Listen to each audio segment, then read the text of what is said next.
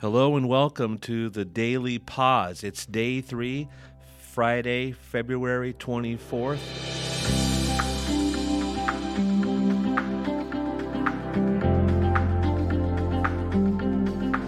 We're in a podcast that's dedicated to waiting upon God. I'm here again with my friend Ranee Werder. Hello, good to be here. Thanks for being back. She's going to be reading for us and praying for us in a little while. But we're going to begin like we begin each of these times together with just a few moments of quieting our hearts before God. Just a few moments, just to be aware of the fact that our mind races and our schedule is pressing and we got things we're worried about and concerned. Now's the time just to say, Lord, it all belongs to you. So let's just take a few moments of repose and be quiet before the Lord. Begin now.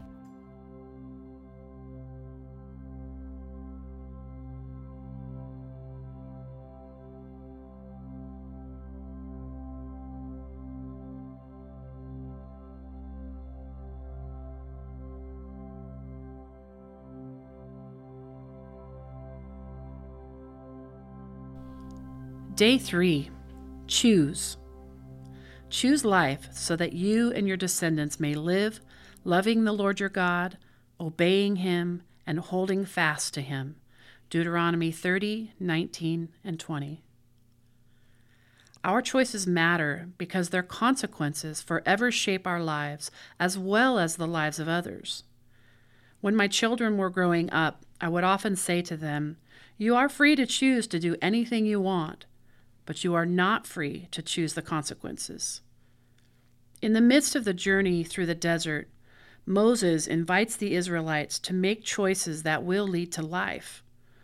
While they are not in control of what happens to them, they do have control of how they will respond to the events of their lives. The consequences of these choices will ripple throughout their lives and futures. Lent asks us to examine our choices.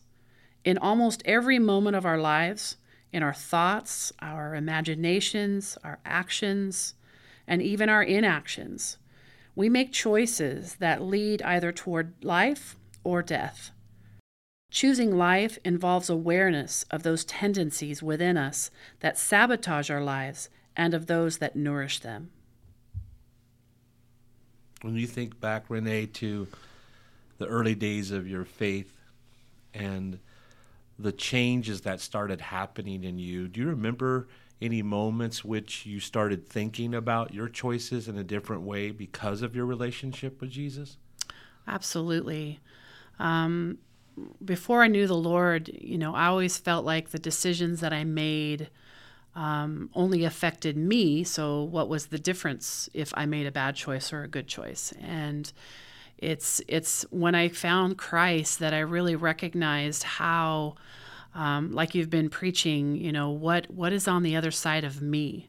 What wake am I leaving behind me that because of choices that I make? And so it was when I found Christ that I really realized that I had to not only choose the right things, the godly things, not only for because God asked me to, but because of the ripple effect of my choices of everyone around me. And so I had to think about others more than myself in that instance. It really is part of the maturing process in life that we know that our actions affect others, but especially in our spiritual maturity to recognize there are consequences. And sometimes the Lord is gracious to take away the consequences, but there's always consequences for my choices. Absolutely. And I like to say this, and I like to live by this, that when I obey, the consequences are the Lord's. Mm-hmm.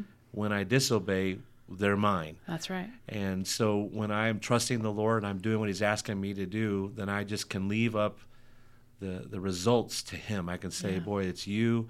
If it goes bad, then he's going to help me through it. Absolutely, yeah. Share with us the daily practice there. Okay. Daily practice. Make 2 lists today.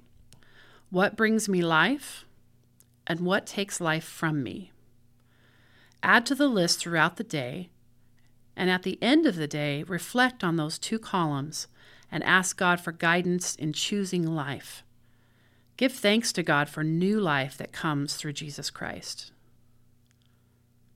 I think that's such a great exercise because we're always trying to figure out, not to do the wrong thing, but being able to ascertain before the Lord what does bring us life, what do we really love. Yeah. I think that's part of the ideal with regard to Sabbath rest each week, learning to delight. Mm-hmm. What do you delight in? So I hope that people will be able to take a few moments and really write down what brings them life, because that's what we're supposed to do, to glorify God and enjoy Him forever. Yeah, I've never really actually stopped to think about that.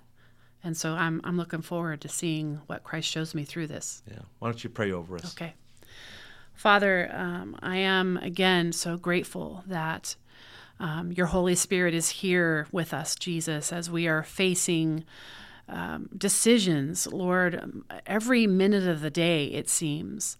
And God, I just would ask that the Holy Spirit would help us, Lord, to, as we're facing a decision and whether or not we should go this way or go that way, Lord, we would really stop and think about, does this bring me life, or is this going to be detrimental? And that requires us slowing down and really pondering those questions and those decisions. So Jesus, I just pray that you would help us during this day, God. Help us to craft these lists that you're asking us to do today, and show us by the end of the day today what it is that does bring us life, and then we can look towards those things and trust you to help us always lean towards those things, Lord, rather than the things that take away. We just give this to you, and we look forward to what you're going to show us. In Jesus' name, amen. Thank you, Renee, and thank you, everyone, for joining us. Until tomorrow, bye-bye. Bye-bye.